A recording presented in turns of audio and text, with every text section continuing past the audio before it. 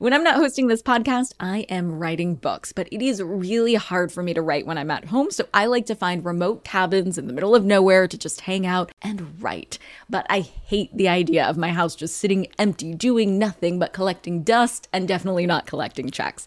And that's why I'm an Airbnb host. It's one of my all-time favorite side hustles. Other popular side hustles are awesome too, don't get me wrong, but they often involve big startup costs. By hosting your space, you're monetizing what you already have access to. It doesn't get easier than that. And if you're new to the side hustle game and you're anxious about getting started, don't worry, because you're not in this alone. Airbnb makes it super easy to host. I mean, if I could do it, you could do it. And your home might be worth a lot more than you think. Find out how much at airbnb.com/host. Hey guys, are you ready for some money rehab? Wall Street has been completely upended by an unlikely player, GameStop. And should I have a 401k? Because then I don't do it? No, I know. You think the whole world revolves around you and your money? Well, it doesn't. Charge for wasting our time. I will take a check like a old school check. You recognize her from anchoring on CNN, CNBC, and Bloomberg. The only financial expert you don't need a dictionary to understand, Nicole Lapin. One of my hottest takes is that buying a house is not for everyone. We don't want our clothes to be one size fits all. Why would we want any different from our financial advice? There are so many ways to choose your own adventure when it comes to finding a home. You could buy a house, maybe against my best wishes, or you could rent a house, or you could rent an apartment, or you could find a co-op, or you could pitch a tent, build a yurt, live in a treehouse. You get it. Today, we're talking about one option in particular. Condos. Money rehabber Morgan called in with this question.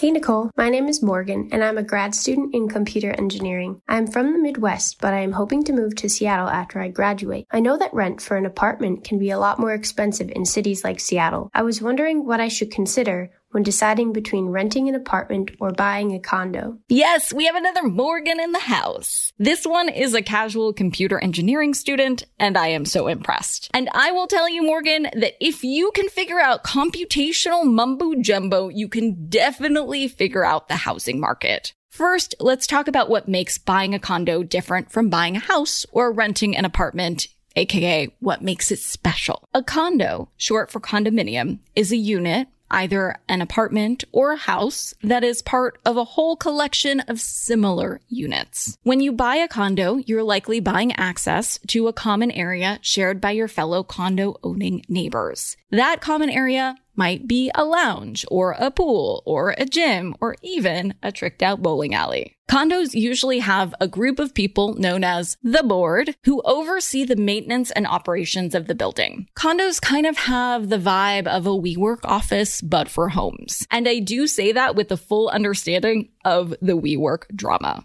because there's also drama here. But the good news is condos address some of the disadvantages of other types of living setups. Those things you don't like about buying houses, condos skip those. And the things you don't like about renting apartments, condos threw those out the window too. Here's what I mean. The biggest challenge of buying a house is the price tag.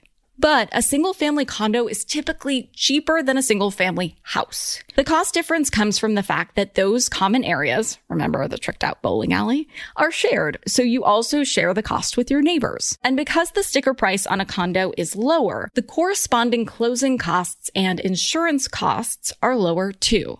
Plus, when you buy a house, you're typically on the hook to pay for and manage all of the maintenance. With condos, that's often taken care of by the homeowners association. And then in the renting world, the biggest disadvantage is you have no ownership. You likely can't make major changes to the space, and it's not an asset that you can count in your net worth. With condos, you have a little more wiggle room on making changes to the space, and you're an owner. And who doesn't want to include homeowner on their Bumble profile? So should I sign up for a condo right now, you're thinking? Well, not so fast. I know, surprising, right? So far, I've painted condos as the best friend in a romantic comedy type. You know, the fan favorite who should end up with the girl, but the girl is with some sort of football player douchebag instead. And the boys who are rolling their eyes at this reference right now, I know in my bones that you have been one of those best friends before, so relax with the eye roll. You know what I'm talking about. The condos are not the boy next door. For starters, while you have more decision power than if you were renting, there are rules. And depending on where you are, there may be a lot of rules. The condo may have regulations restricting things like how you decorate, whether you can sit in the grass, and what times you can use those amenities that you were so attracted to in the first place. Every once in a while, you'll hear a nightmare story about a condo who takes the rules too far.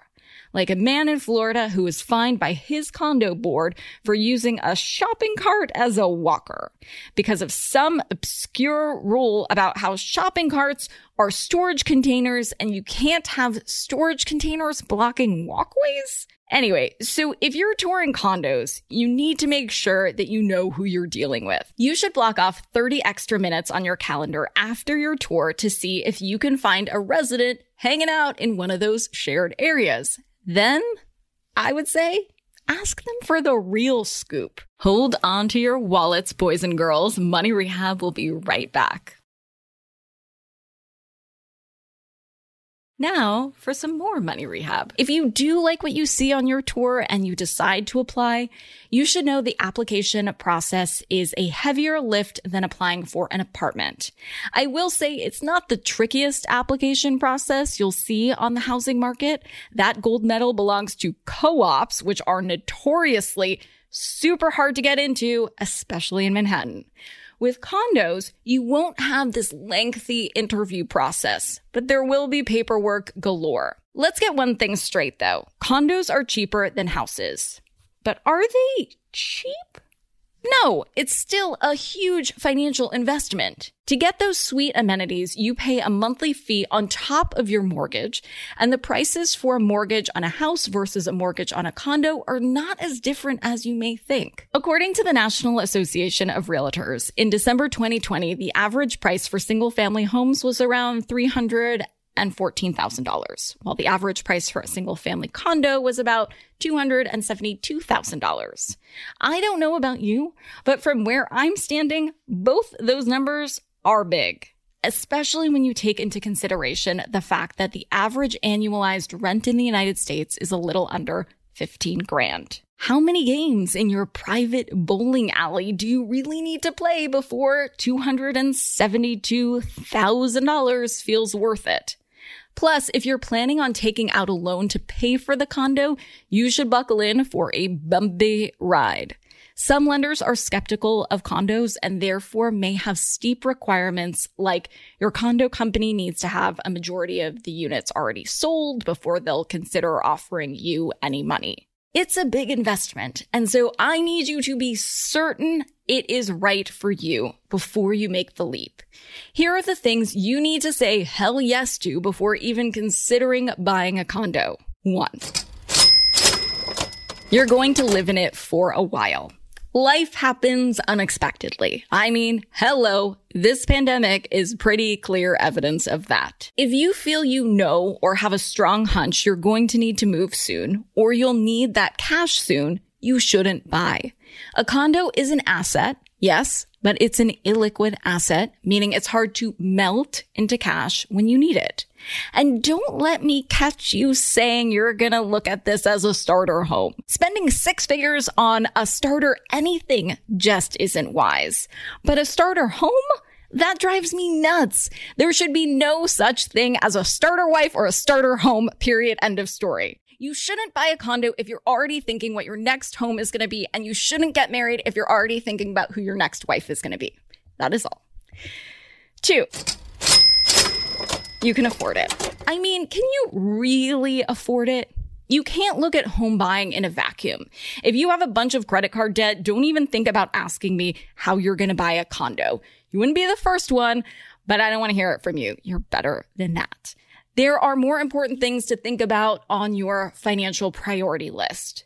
Debt, gonzo. Emergency fund, in check. Then, let's talk condos. 3, you have a steady job you love. Job uncertainty makes for terrible timing to make an investment this enormous. Whether you're unhappy in your job or these crazy times have put your job in jeopardy, no matter what it is, the bottom line, if you're in the market for a new job, you shouldn't be in the market for a new house. If that sounds like you, you should be leaving the door open, pun intended, for any opportunity that might come up, which, should you take the job, might demand moving. So how'd we do? Did we check off all 3 golden rules? If so, congrats. It may be time to get your condo on. Now, if you didn't check all these things off, you should not buy a condo right now. And that's okay. Just because you're not positioned to buy a condo right now doesn't mean you won't be able to buy a condo in the future or that you'll never be able to afford a house in the future. It also doesn't mean that you're financially insecure. Keep listening to Money Rehab and we'll get you in home buying, condo buying shape. In the meantime, there are benefits of renting.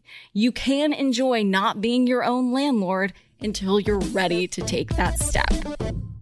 For today's tip, you can take straight to the bank. In many cities right now, the housing market is a seller's market, and properties are getting scooped up super fast. Most landlords require proof of employment, 1 or 2 bank statements, and a photocopy of your driver's license or passport as part of the application process. Make several copies of these documents ahead of time and bring them with you while you look at rentals. If you see a place you love, you'll be a baby step ahead of anyone else vying for it because, yes, it is that competitive, but you're a winner. Winner. Money Rehabber.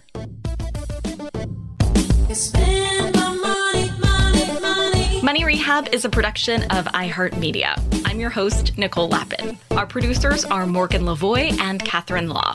Money Rehab is edited and engineered by Brandon Dickert with help from Josh Fisher. Executive producers are Mangesh Hattikudur and Will Pearson. Huge thanks to the OG Money Rehab supervising producer, Michelle Lambs, for her pre-production and development work. And as always, thanks to you for finally investing in yourself so that you can get it together and get it all.